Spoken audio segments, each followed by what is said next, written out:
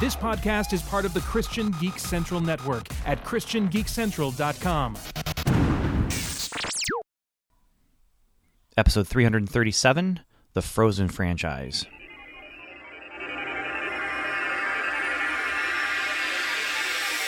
Welcome to the Strangers and Aliens podcast. Strangers.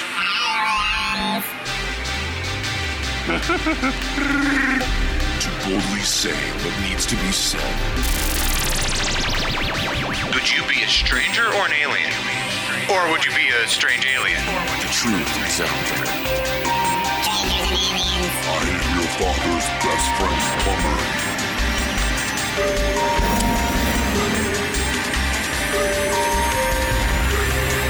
Superman.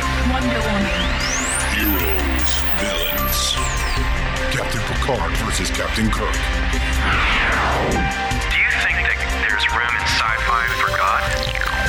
The very first thing that God did was that he created something. So we have a creative God.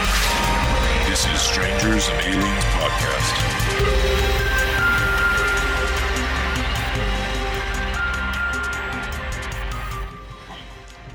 Hello, welcome to another episode of Strangers and Aliens. I'm Ben Avery, and I'm here with my friends Steve MacDonald. How you doing, everyone? And Evan David, who is calling himself right now. And we are here to talk about Frozen and Frozen 2, the franchise, the duology, No, we can call it a franchise. And Frozone. the spin-off Frozone from The Incredibles, which is Mr. Hey, Skipperdoo.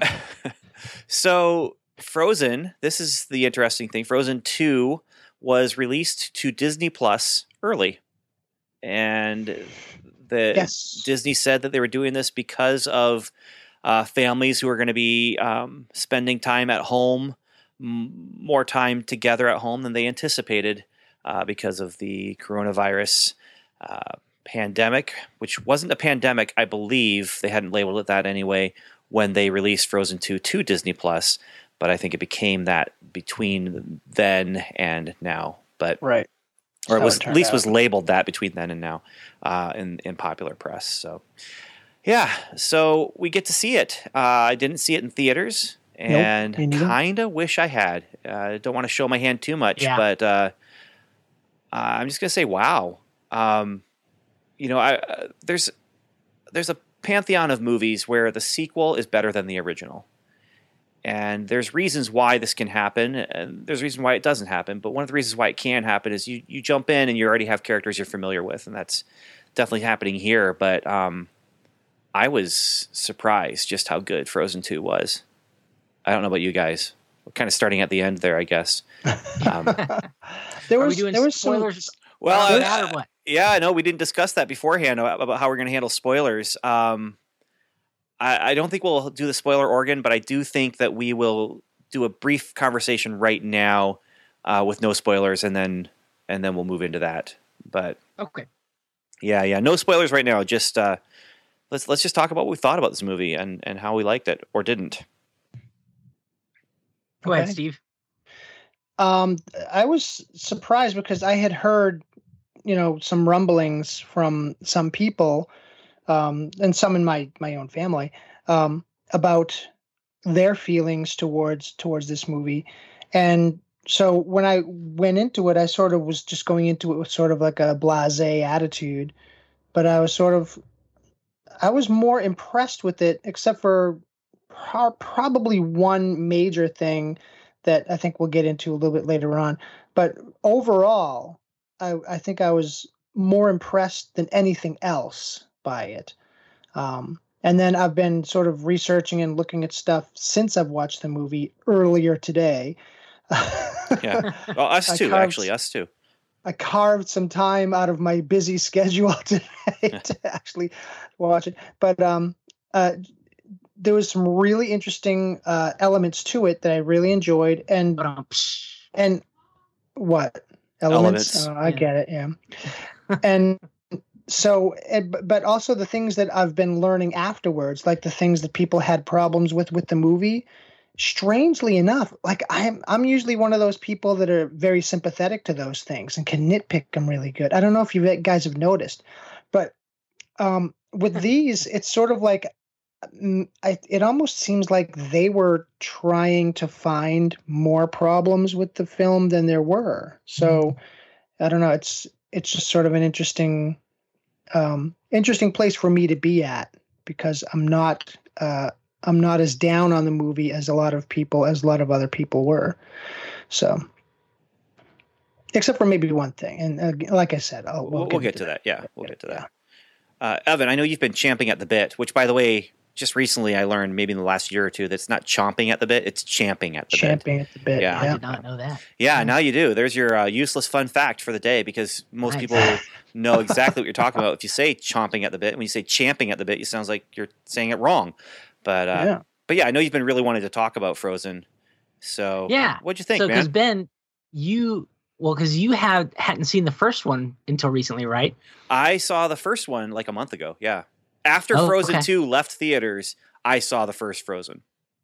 Wow, nice. So we'll talk about that in spoilers, I guess. But yeah, I've been wanting to talk about it because there's a lot of great stuff to talk about spiritually speaking, and with the themes and whatnot, but also they're pop culture juggernauts. For whatever reason, Frozen hit the scene as big as like the Lion King did back in the day for Disney. So it's I've been waiting to talk about it. But yeah, Frozen 2, I really enjoyed it. I don't know what I was expecting going in. I didn't really have any expectations, so it didn't meet any expectations or exceed them, but it was very entertaining. The music, however, I love the music for the sequel, and I think it's much better than the first one. Yes, the music. Controversial. So, yes. There's a lot of music in this one. Yes. But there's one song in particular that I could not believe that they went there, and it was so much fun.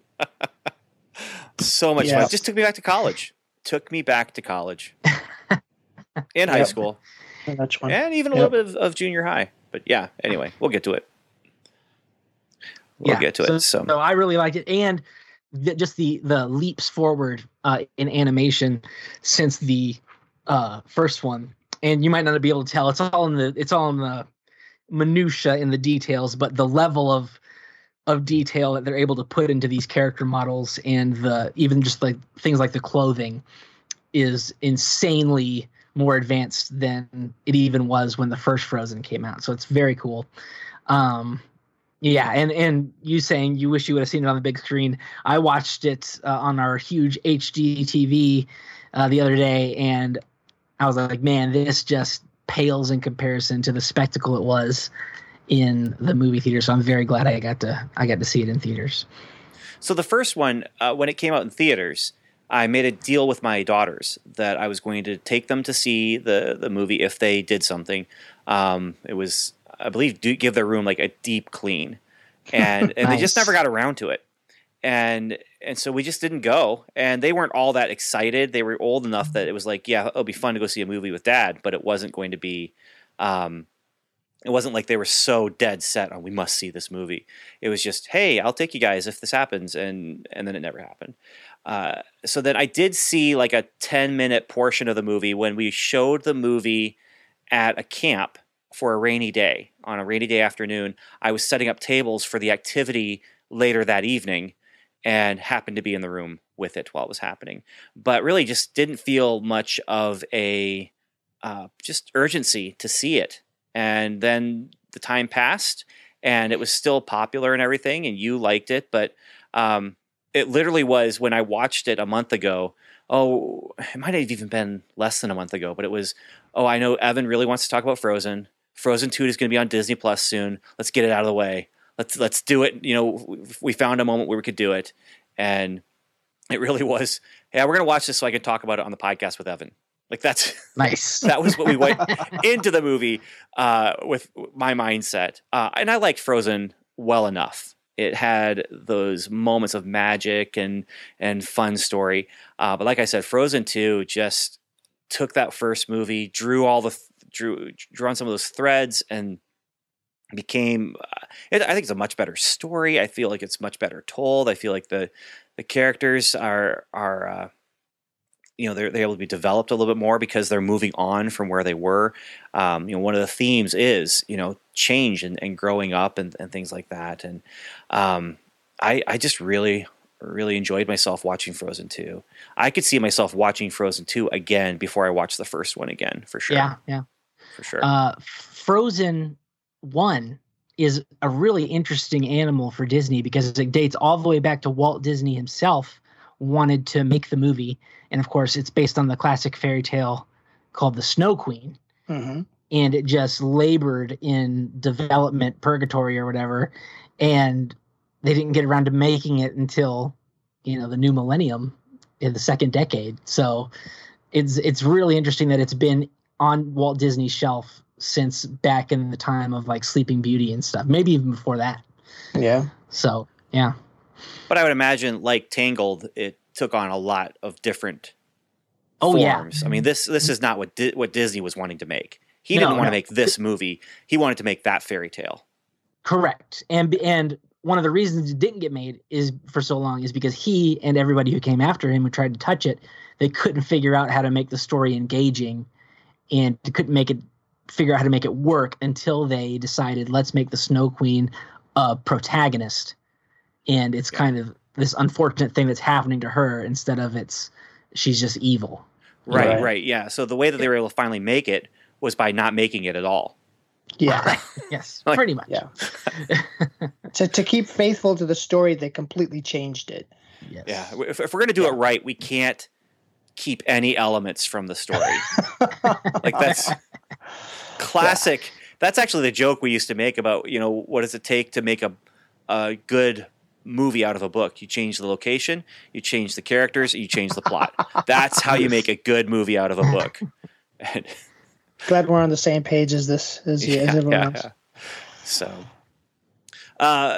so let's give a star rating to Frozen 1 and Frozen 2 and talk about just a little bit more maybe about, do you recommend this and how do you recommend it?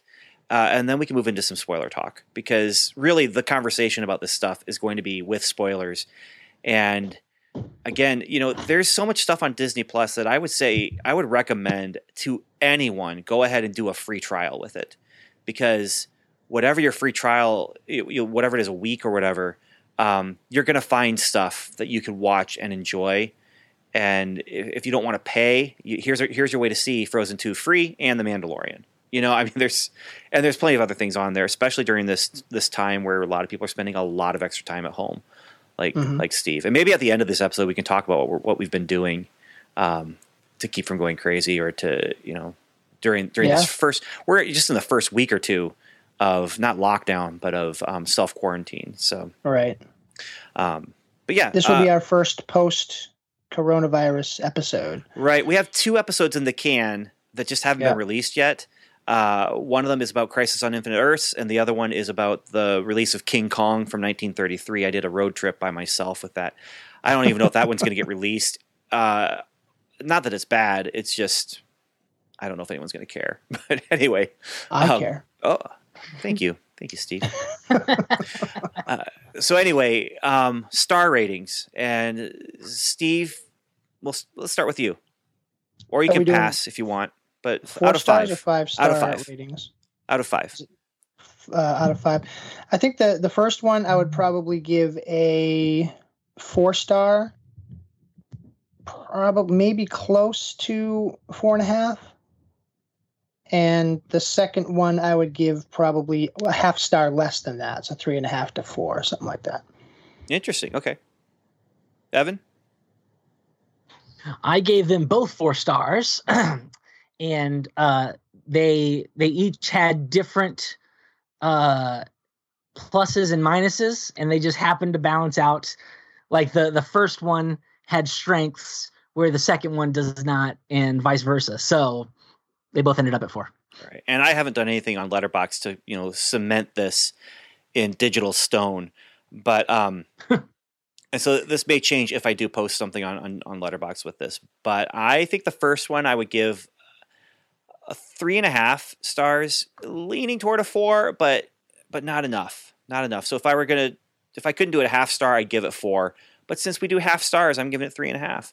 And I'd give the second one 4.5. I think it really engaged me, and I really enjoyed it. Maybe a little bit too much singing, because I mean, one song will be done, and 30 seconds later, there's another song. I mean, it was just so great songs. You could say that. That's definitely someone's opinion about that. But, yeah, you could definitely have an opinion. It just that is contrary to. I mean, even my kids were like, "Another song," and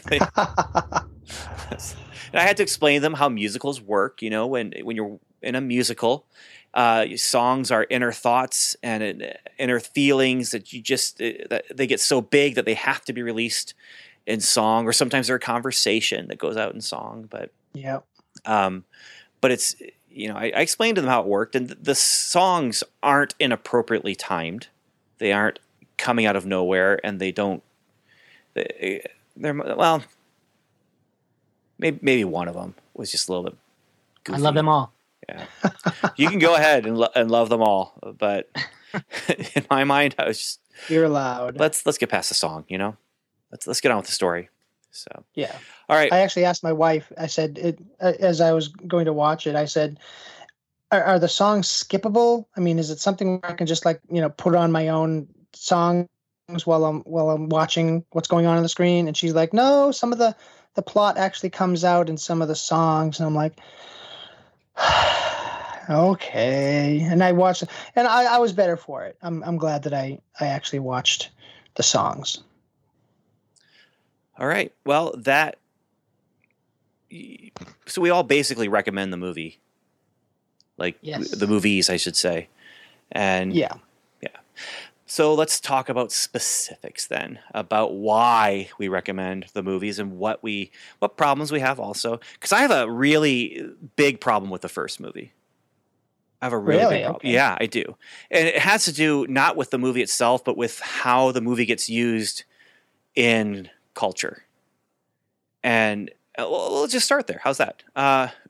Okay. All these songs that are so popular, and it was funny because we watched Frozen and High School Musical on the same day, and both of these movies, let me put it this way: the camp that I was talking about earlier, the talent shows that we had at the camp, both featured very heavy rotations of songs from Frozen and High School Musical. So in my mind, they are linked together because of that.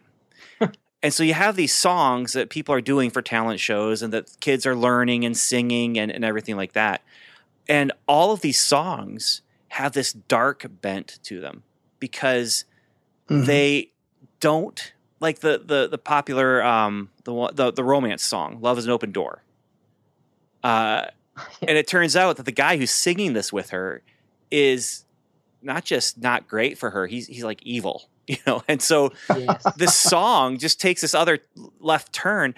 It works really well for the movie, but then this whole time I've been watching kids singing this song a couple years for talent shows, and I'm just like, hey, that's cute and catchy, and then you realize, oh, this is a guy who's gaslighting her. Like, this is a guy who is totally taking her for a ride and just lying to her face in the song, but it's popular because it's cute, catchy, and it has some, you know, little romantic bent to it. And then the other one is the Let It Go song. Oh, for sure. Like, that's just not a great attitude. and I would say, here's my hot take: I think the cold did bother her. Yeah. Yeah. Well, that's what, if you look at the songs in context, they're great because you find out Elsa, her whole outlook on life is wrong, you know, at the end of the movie. Everything she thinks she's doing is right is wrong. And then, of course, you find out about Hans. And there's a nice duality with Hans's song and the new one with the Some Things Never Change song, because they're both singing about these things that they're so certain about. And then at the end of the movie, you find out, nope, that you're wrong. Yeah. And that's good writing. I mean, don't get me wrong. Yeah. It's not a knock against the movie. It's a knock against the way people interact with the movie or interact with the songs anyway. Like those songs should not be something a 3-year-old is belting out, because Yes. it's just it's a power ballad, but it's not an empowering ballad. Mm-hmm. So anyway, Well, to the culture, it's an empowering ballad, but according to according to the Bible- movie itself, it's not. yes, Like, yes, I mean, we can. I mean, you're right, Evan. You're not wrong, but according to the movie itself, it's not empowering. correct. And It's self. I like it in the deceiving. Yes, I like it in the second one where she forms those memories out of ice, and one of them is her singing that song, and she's like, "Oh no," like she's embarrassed about it. Well, and then she shatters the prince, as he's talking to Anna. Yeah. So, and obviously, my hot take is not a hot take. I mean, it's a real cool one on whether the cult bothered her anyway. But, Yes. Right. So, Okay. but I do like the things then that the movie is saying about, especially with Elsa, but Anna too. And actually, this might be a real hot take. Maybe not. I don't know. I'm not engaged enough with pop culture to know what's going on with this, but I like Anna better than Elsie. Oh, for Yeah. sure. yeah. Her name's Elsa. Elsa. She's more like Sorry, there's a girl at school named Elsie. Sorry. Not at school, at church. There's a girl at church named Elsie. Yeah, I actually feel jealous for Anna of Elsa because Anna doesn't have any powers. Like, I wanted the sequel. I wanted Frozen 2 to have hot powers for Anna. Yeah. Like, yeah. she's fire, That's what I wanted. But I'm actually really like where they went with it. Yeah. Mm-hmm. Yeah, I think Anna's definitely, she's the main character. And Elsa, she just keeps making bad decisions. Well, but then Anna, part of her thing is she's naive and also holds off on making decisions. These two need each other. Elsa needs to push Anna to like go ahead and do things and not be so scared or whatever. But Elsa needs Anna to hold her back. And there's the scene where right before she pushes Anna and Olaf in that little boat away, where Anna makes a really good case. Like, I don't want to hold you back from doing what you need to do. I just don't want you to die. I wish she had said, I don't want to hold you back from doing what you need to do. I just want to come alongside you and help you do what you need to do. Yeah. But but that's kind of nice actually to see, even though Elsa grew in the first movie, here in the second one, she's still not perfect. Yeah. And she still has some of those same flaws of just self-isolation and doing things on her own. And she's getting better at it, but obviously not perfect. Right. Yeah, she's definitely a more likable character. Anna. Anna. And it's kind of funny that they sort of, I don't know if that was intentional. Just having someone who's so conflicted and then the other person is more conflicted because that other person is conflicted. It's like, I don't know. It's an interesting, I'm trying to think of another movie that, or a movie series or whatever that is like that. Well, I do think that it was intentional that Anna is more likable because they were still trying to, squint your eyes and you kind of see the Snow Queen story, and kind of make Elsa the unintentional villain. So I do think it was on purpose that Anna is more likable and more the standard protagonist type. Okay. Well, she's definitely the more standard protagonist because she's, a lot of the bad stuff that happens in the first movie is because of Elsa. Right. Or because of people running after her, and her not wanting them to. So, but they set up Elsa. Maybe Elsa is the anti-protagonist, where she's not an anti-hero, but she is a protagonist, but she's got to come around from being cold, self-destructive, and cold, self-destructive, self-deceiving, which I guess you could make the case that most problems that characters have in any movie, and honestly probably in life, is that you are self-deceiving, where you don't see your problems as problems. Mm-hmm. So a lot of people are like that. I don't have any problems, so I don't know about how that works, but I've heard heard other people talk about me. Anyway, one of the things that I loved about the first one is the message of true love conquers fear, and which is a biblical thing. Perfect love casts out fear, and then you have the true love act at the end is not a kiss from two people in love, but it's sacrificing yourself for Elsa, which is awesome, because that's Jesus saying, greater love has no man than this, that they should lay down their life for their friends. So the messages were really great, I thought, in the first one. Well, and I liked that it wasn't romantic true love. I didn't know you did, Ben. Yeah. At the end, it was sisterly. They were the true love there could have been, from a prince, but not from a prince who's known you for 2 days or never met you at all, like in Snow White.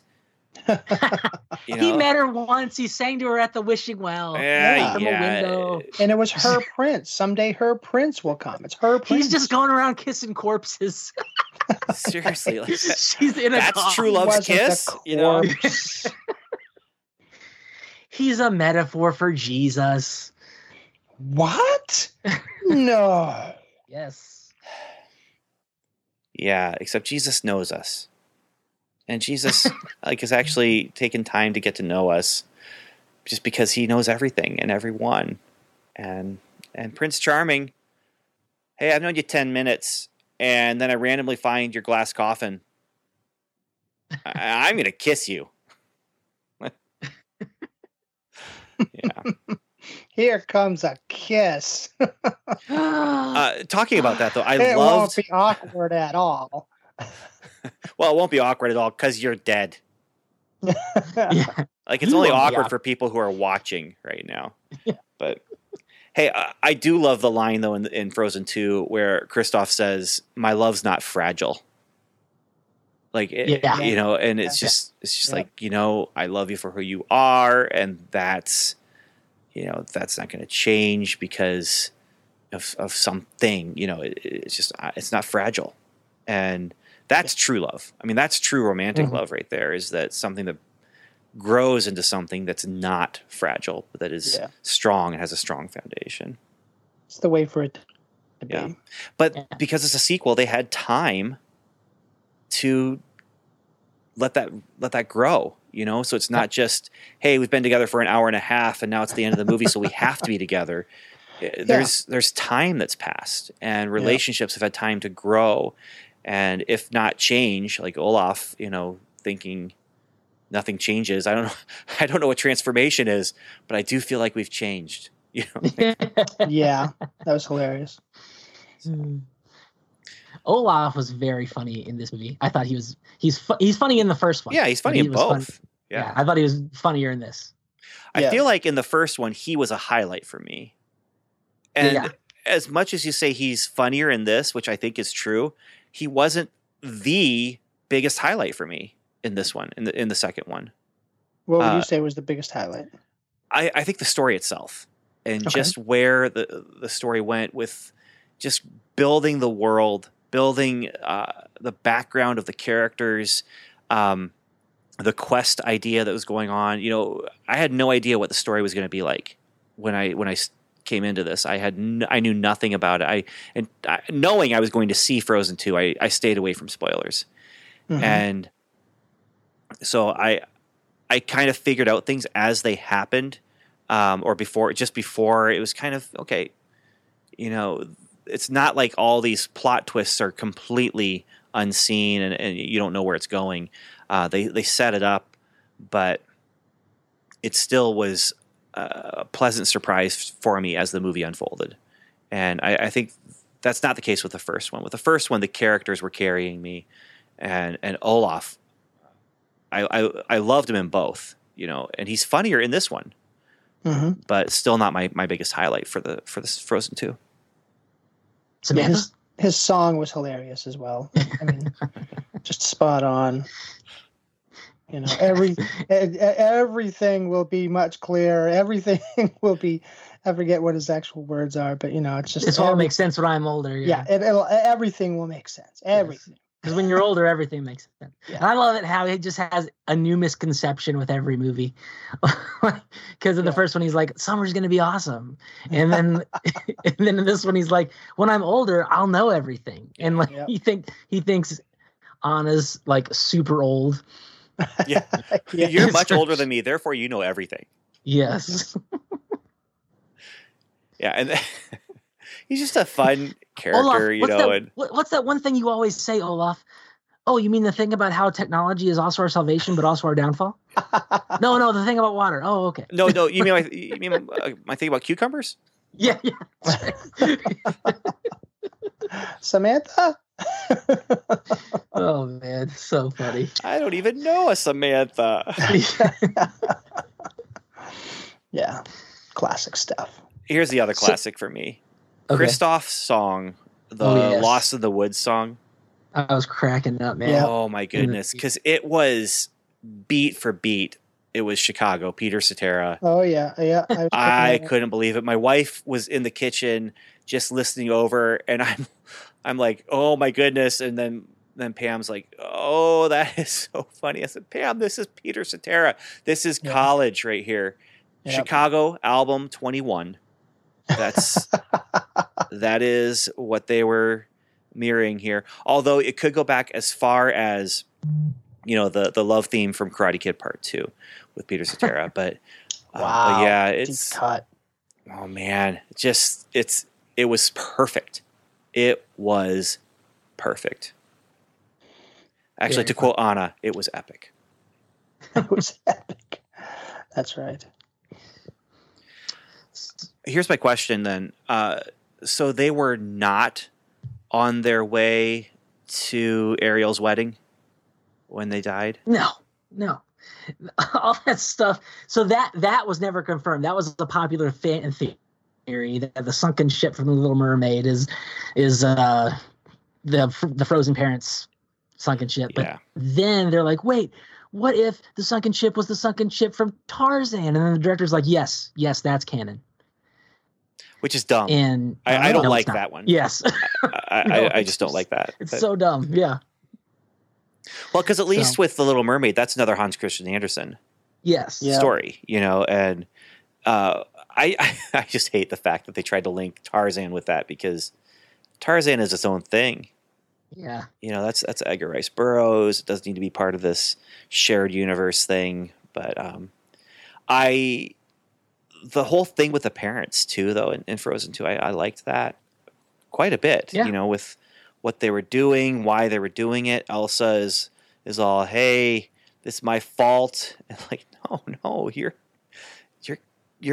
special. You are a gift. And then the whole uniting with the two daughters, and a bridge has two sides to it. Yeah, I like that. Yeah, there's so much thematic depth to this movie. I do want to find out, Steve. Go ahead, Evan. I was saying I love some of the Christian themes I can pull from the songs in the second one, like both of Elsa's songs, except for the very end of Elsa's second song. The first song about how she's trying to ignore the calling to her, and I'm like, man, this is some great parallels to the Holy Spirit and conviction in our relationship with God. When he calls us to do something, she's like, I can, you're not a voice, you're just a ringing in my ear, and I'm not going to listen to you, but you can't escape it. So I thought that was really cool. Yeah. And then I always love it when they bring in Superman stuff. So it was very cool that she sang her second song in the Fortress of Solitude. And, Show Yourself is great. Well played. Yeah, thank you.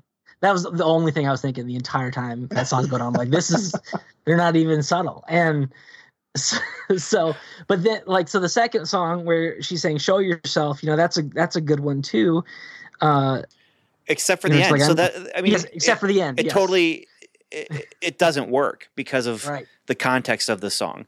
But here, by the way, my son Doug, as she's running through that ice palace and putting it back together, my son Doug is just, Elsa, what have we told you about building ice castles? It doesn't end well. It's like, well, actually, she's repairing someone else's ice castle, but apparently it's not someone else's. But no, I was thinking the same thing with that that second song, whatever, I can't remember what it's called, but Show Yourself. Yeah, Show Yourself. I was thinking the same thing until you have the reveal. Yeah. And I think that's something to talk about. I don't know, Steve, if that's the element you were going to talk about that bothered you, or if there's something else for you. Do you want me to get into that right now? Or yeah, I do. And then we can talk about this maybe toward the end here. But yeah. What was the element that bothered you with Frozen 2? My problem was the concept of water has a memory. Oh. Which is, I thought you could have a problem with like something theologically or, Well, it is sort of a theological. I mean, it deals with like homeopathic understandings of things, which is, wildly unproven. And when you have something like that put forth in a movie and it works, then it's sort of like it's forcing an issue. It's saying what issue? Because I think it is so far into the realm of fantasy. There's nothing about water having a memory other than the idea that water takes on things as it flows. Like my dead skin cells are going down the drain, and every bit of water has gone through at least 4 people or animals, like that kind of thing. Well, I know, but it's more than that. It's a modern theology for philosophy. It's a modern philosophy. It came up in the 80s, and it's based on homeopathy and a lot of stuff like that, which is spurious. You're gonna have to explain it though, Steve, because I'm not sure where you're going with this. Okay, it's all right. Well, I have a page here. It just happens to be our unofficial 4th member of the podcast, Wikipedia. It's welcome back. Yes, haven't seen you in a while. Anyway, but Wikipedia here says that it's an unproven claim that under certain circumstances, water can retain a quote unquote memory of solute particles after arbitrarily large dilution, and it's the ability. Let's see. It says it's been claimed to be a mechanism by which homeopathic remedies work. So even when they're diluted to a point that no molecule of the original substance remains. So at the very least, it's giving credence to, homeopathic medicines and things like that, which, some have been proven to wildly not work. Some have been proven to be detrimental to people. And you're just sort of putting it out there and saying, oh, it's a reality. Now in this world, it's an actual part of the world that we live in here, and there's nothing you can do about it. It exists. And if this is one of those linchpin movies where, a lot of people say that, it links in with Tarzan and it links in with a bunch of different other movies, then all of a sudden you're saying this entire world that all these Disney movies exist in has this false, pseudoscience as a basis. Except, other than the phrase "water has a memory," which I'm not even sure if that's the phrase that they use. I can't remember what you said from the Wikipedia page. This is literally, it has memory. Like, this is literally a thing happens and the water around it is able to reform that thing through Elsa's magic. Like I'm just not it's following. About as real as the Force. Yeah, I'm just not following. I know. I have a problem with the Force too. So yeah.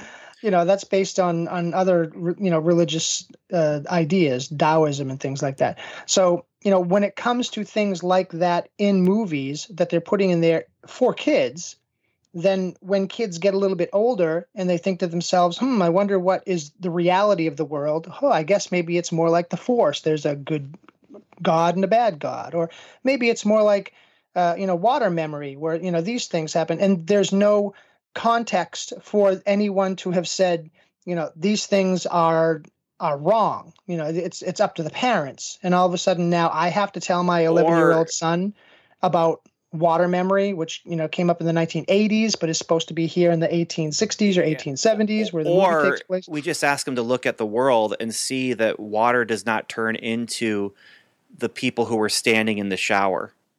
Like, unless you had magic unless you had magic, but again, that's not in our world. The magic we're talking about from this movie is nowhere near the reality of our world. Right, but even having this thing as a reality, even if it was something that were real, even if it was something that actually was proven to be a thing that actually did exist, if they're saying that these people had knowledge of it 100 years before it came into existence, I would have a problem with that as well. I have problems when people use words that in movies that weren't in existence when the movies came out. I just have no problem with a talking snowman who's walking around saying water has memory, and then finding out magically, yes, actually it can reform and give you expositional flashbacks to what happened in the past to allow you to unlock the secret of the fifth element, which is love. Except he's made of magical water, so he would know. He would know. Yeah. Okay. I thought you were going to go to the place where she's calling herself. Yes. Which I don't understand how this works. And maybe I missed something. You are the one you've been waiting for, Ben. Yeah. So I can understand maybe the idea of not maybe. I can understand the idea of you were the one you were waiting for. I can understand the idea of her not knowing her true identity and having to discover that. I don't understand why it is a geographical location that she has never been to, but she's calling herself from there. I'm just trying to figure out because it's a magical place. Is that it? Is it really that there's just a part of herself there? Like a magical part? It was very vague. Because apparently, so I didn't get from it that the fifth element was love. Got it. No. That's from the movie The Fifth Element. Right. No, that is not from this movie. And no, she's the fifth element. Yeah, right. So the fifth element is ice. No, she should be a part of the water element or whatever it is. But no, the fifth element is just linking the other four. Sure. It's her. Right. It's just her. But I don't know why her power is ice. I don't know.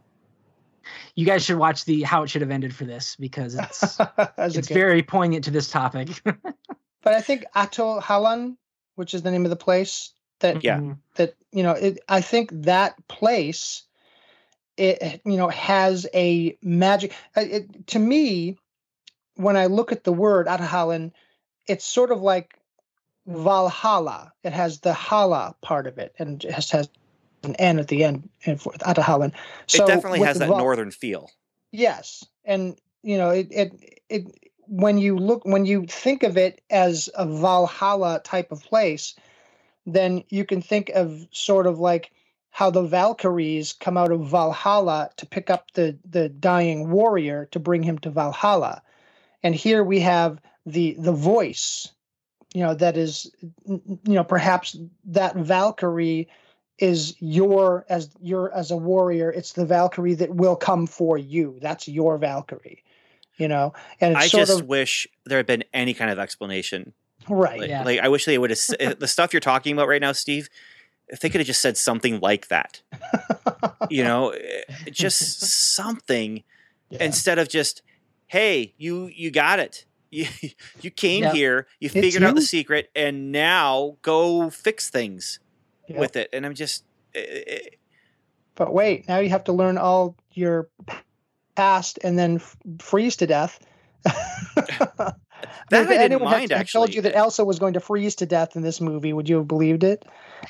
No, but I didn't mind that. I didn't. First of all, Olaf dying, he wasn't going to stay dead. There's no way that they're going to keep him I like dead. how they brought him back, though.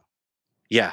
And also, what is that huge ice monster at the very end? Yes, and the post credit. Yeah. I didn't see the post credit. Oh, have to go back and watch the post credits, dude. I'll have to go back and watch. And it's interesting because the post credit ties into the short films, making them absolute canon. How was there any doubt that they were canon? No, I'm just saying some people don't count them, but they count. Well, those people probably don't understand canon then. Those people probably don't think that the holiday special is canon, which obviously it is. The extended canon for Frozen makes Elsa's powers even more confusing. I'll just say I liked that she found the secret the way she did, and with the water memory and all these different things, and then her freezing to death. But I thought she was sending a message out for Anna to come and help her, but instead she was sending this message out to Anna to tell her the truth. And this whole movie is all about the truth. The truth will set you free. The truth is important. Yeah. I like that element, and I like that then Anna knew what she had to do, and so she has to go and take risks, and she runs off alone. She makes Elsa's same mistake, runs off alone, but then they come alongside and help her, and she brings in the rock giants, and those become a part of the story, and they just it's Chekhov's rock monsters kind of thing where you see them there and they actually become a part of the solution. And I like the way the movie wraps around itself, and it does so much so well, but it's just that the explanation of how does this work that she's calling herself, it just doesn't fit for me. But I was, Evan, as the song was going on, I was like, this is really interesting. Just, how, the calling of God and, the calling of Christ to follow in his footprints. And it just, then nope. It doesn't nullify there's a positivity to the message for sure. But you just have to be careful with that one then, because, when Christ calls us, he doesn't call us to become a different person. He calls us to become a different me. I don't know if that true self. Right, exactly. So it's not that Christ calls me and says, okay, now that you're a part of my kingdom, all the things I made to make you who you are, you need to throw them away and become something that is completely not you. That's not the way it works. You're throwing away the sin nature. You're getting rid of the sinfulness of you. Old man. Yeah.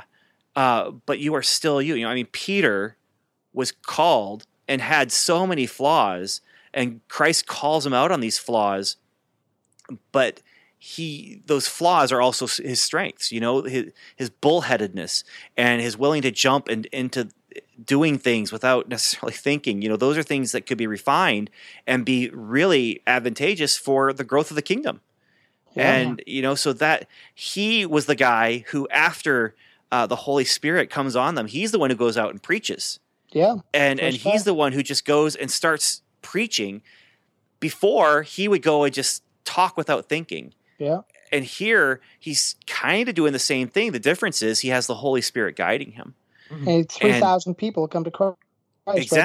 Exactly. Yeah. And so, there is a grain of truth to this idea of, you're the one you're looking for. You want to be your best self. As a Christian, being our best self can't happen without, like you said, Steve, killing the old man. Right. And pushing aside that sin nature. And the only way we can do that is through Christ. We can't do that on our own. And that's where the danger comes in almost any secular media, where you had the power within all along. Yeah. You know, and, Right. and that's magic. a bit of this message here. That is the danger, because I mean, Let It Go, and then this song, Show Yourself, taken into the context of the world. I mean, we live in a culture of extremes, and they are just power ballads for live your own life. It doesn't matter what anybody else says or thinks about you. Be yourself, no matter what you're into or what you feel like doing. That's you, and you should just do it. And you're your own salvation by embracing that. And that I don't know about For Let It Go. For Let It Go, though, in the context of the movie especially, it is, and maybe you're right as far as the context of how pop culture does it. Yeah, in the context of the movies, I like the songs. In the context of the movie, Let It Go is all about her forcing herself to not be herself. You know, just let it go. Cold never bothered me. I'm lying to myself right now to get by. Right, but I'm not talking about that in the movie. I'm talking about the song, the remix that they do in the credits, where it's the popular artist. Oh, I'm not familiar with that at all. The cover of the song. Well, it's the same song, but so there's not like a new verse or anything. No, I don't think so in those ones. Okay.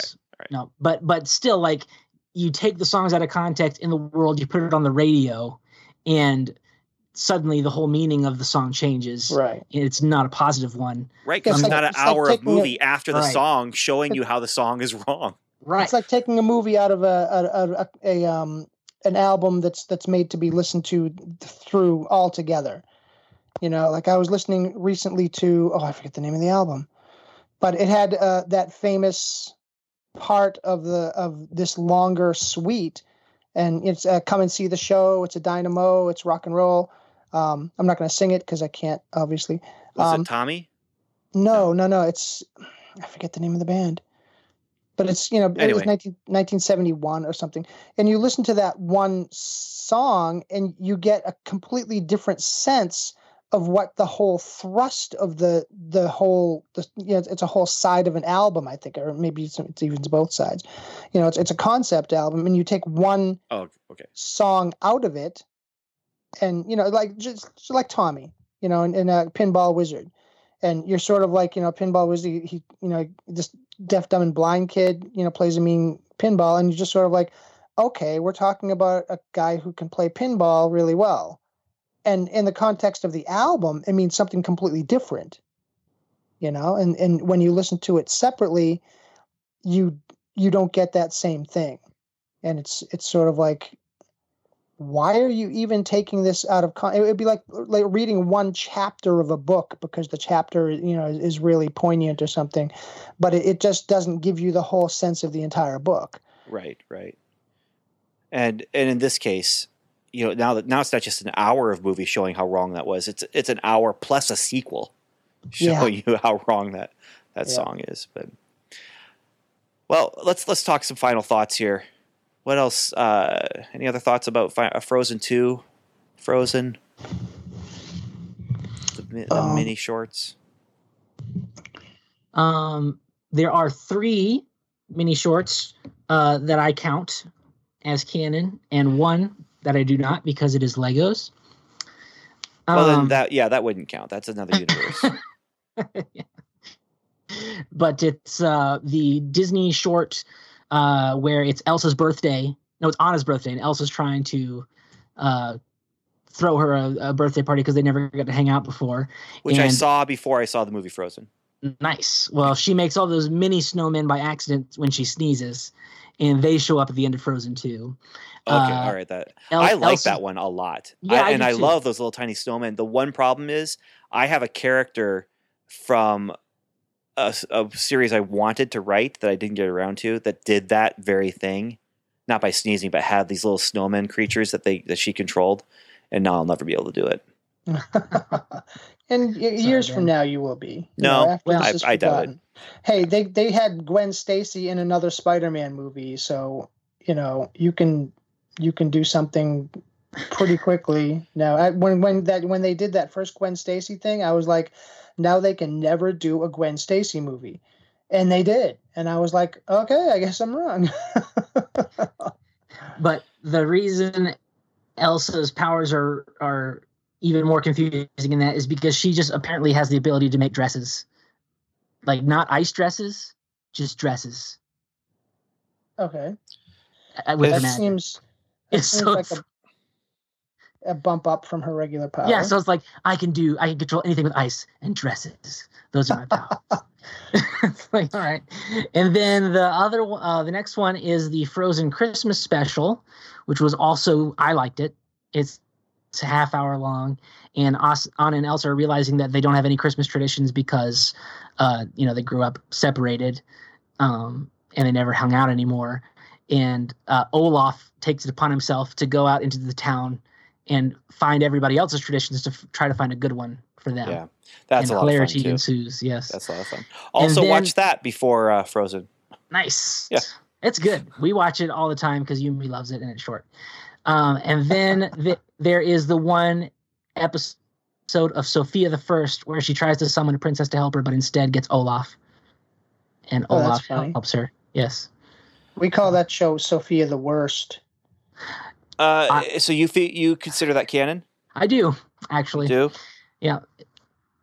Okay. But Steve, it's funny that you say that because we love that show here at our house. And my favorite episode is where she clones herself with magic so she can be two places at once. And she doesn't realize that the clone she has made is pure evil. And in the clone, at one point the episode goes, "You can just call me Sophia the Worst." It cracked me up because the voice actress for Sophia just must have had a fun time because she's always just so sweet, and now she just gets to be diabolical and evil, but still in the sweet little girl voice. It's very funny. Anyway, that's neither here nor there. Yes. So, what have you guys been doing sequestered? Yeah, so in your house? It's funny because I'm the opposite of Steve. We actually are doing extra work at work because of this, and I haven't been sequestered so much as we've just been gone to a skeleton crew at work, so that we're not around as many people as we normally have in the building. But we've been creating video materials to go out instead of programming. Nice. So Sunday morning, Wednesday night, we created video lessons. And it's been fun. It's been tiring. Today I slept all day. Nice. We're close to it because yesterday would have been go in at 8:00 and then leave at 5. Because we didn't have evening programming because of the whole no groups bigger than 10. Yeah. But instead we were shooting video all day and then editing it together and getting that thing out the door before the end of the day so that it could be posted at 7:00. Wow. And so it's still a normal day. Just so much creative energy went into that. It was a lot of fun. It's been a lot of fun doing that. Not so much fun, just with the different fears and stuff that are going on around it. But that's kind of been that's what's been kind of informing our content that we've been putting out is just nice. Trying to be a good resource for parents and for their kids. So well, and that's one plus about having your church in Amish country is that there's lots of distance anyway. Yeah. Except on a normal day, we had a staff meeting with everybody. This is before they had made some of gone down to like 10 people or whatever as far as like the groups you're allowed to have. But we had a staff meeting of everyone in staff in the building that day, and there was 42 people. Wow. There. So this is not a small church. No, we're in the middle of Amish Amish country, but this is a large staff of people. And so then on yesterday, on Wednesday, I think that there were, I don't know, maybe 25 people in the building, and they sent people home early, except for, and they call it essential. In the sense that who has to be here in order to do, programming and prayer meetings. Because we're doing prayer meetings on Zoom, and we're doing our kids programming on Facebook Live, and now we're posting to Facebook and YouTube.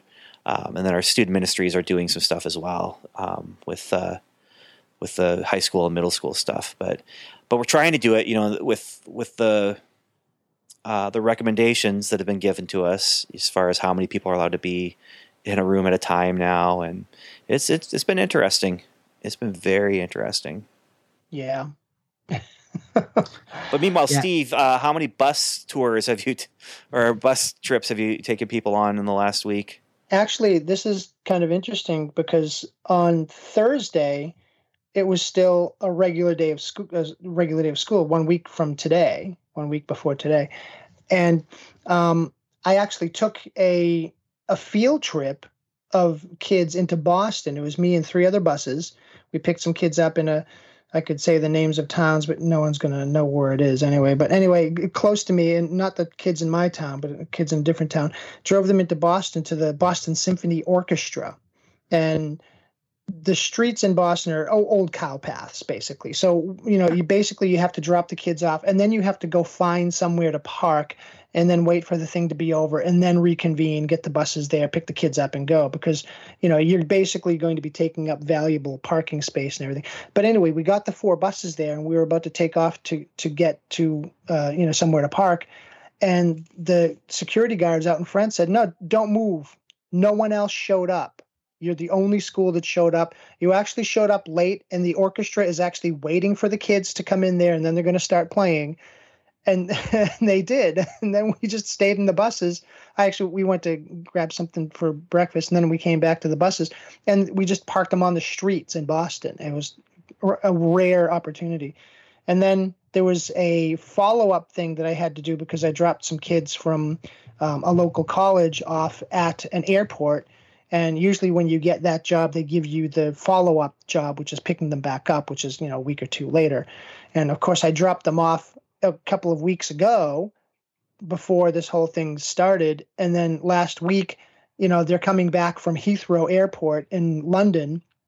And I'm like, are they going to be able to get into Boston? It was Saturday night, and buses had already been taken off the road. We didn't go on Friday. It was all canceled and everything. And here I am with a bus in, Logan Airport, Boston's hugest airport, it's a, major airport.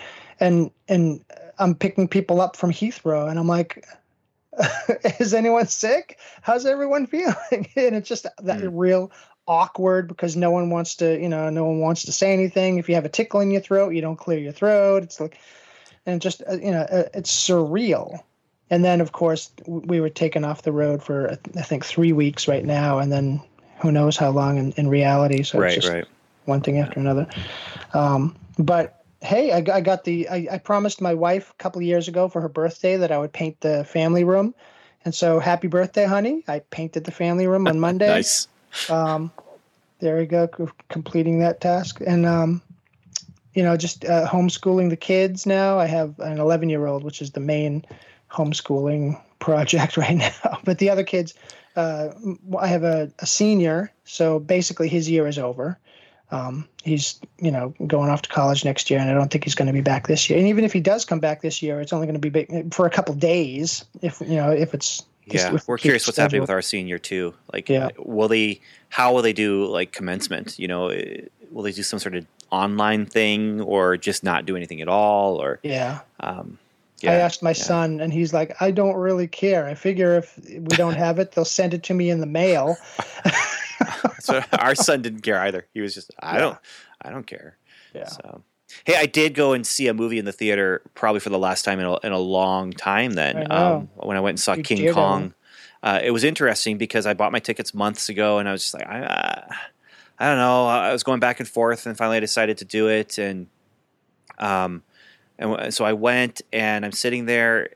Before I went, I checked ahead to see what tickets were available. They'd sold 46, maybe half of the seats had been sold in that theater.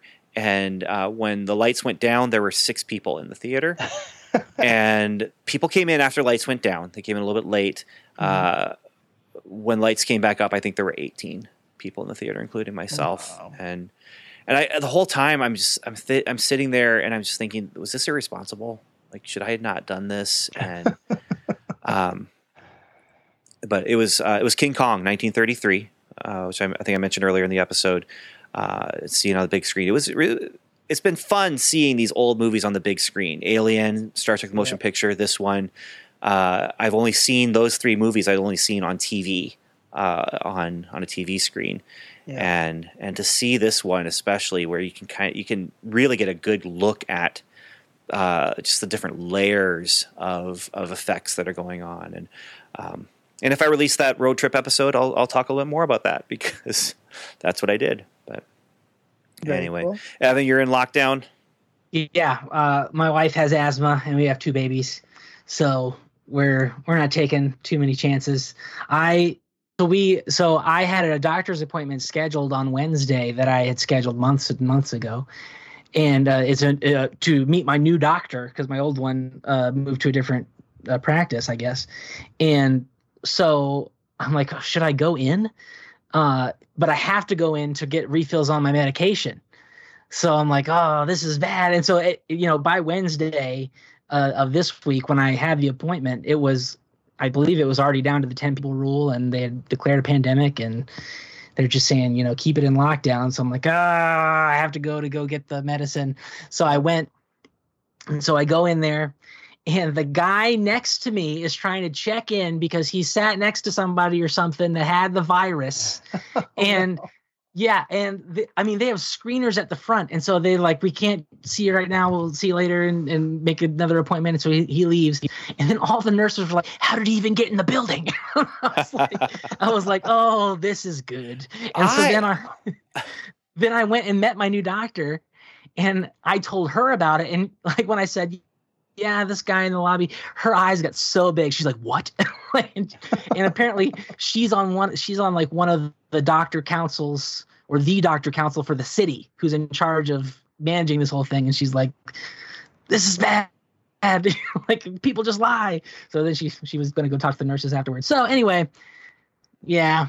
So anyway, but while I've been home, it's been very nice, because somebody let me borrow their PlayStation 4 so I could play my new birthday present called Dreams, which is a video game production software, basically, disguised as a game. And and you can make video games, like very elaborate ones with custom assets and everything that you make yourself, but no coding. So, which is the thing that's always stopped me from being more involved in that, because I used to make video games when I was in high school, because with this software that I had that was free of coding, and you could make RPGs like for the Super Nintendo, basically, with the level of graphical detail. But this, you can make games, depending on how skilled you are, you can make them look like they should be on the PlayStation 4, and it's really fun. I'm making a Noah's Ark game.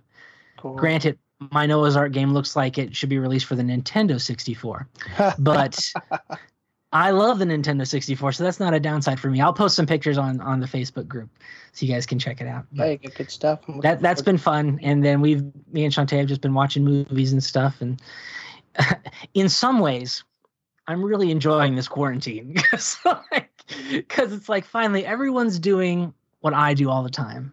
And now I can be relevant to people and give them suggestions of things to watch and do and things. Yeah. Because I don't like to go outside. I'm trying to read more. I'm trying to write more. I'm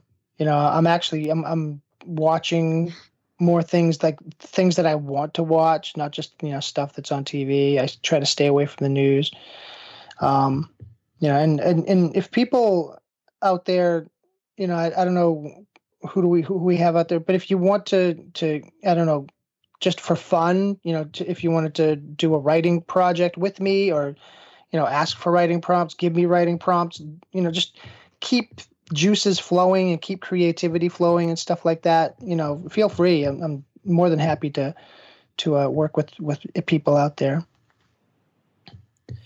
All right. Well, that's our episode. I want to thank everyone for listening, and thank everyone for spending their time with us. And yeah, we will be back with another episode, whether it's it will probably be that Crisis on Infinite Earths episode, and we'll and I'm not sure what's happening after that, but who knows what's happening. That's the big thing. So God knows. God knows. Yeah. There's an answer to that question, actually. Usually rhetorical, but actually in this situation, not rhetorical at all. There's a literal and absolute answer to that. So, stay encouraged, and Godspeed.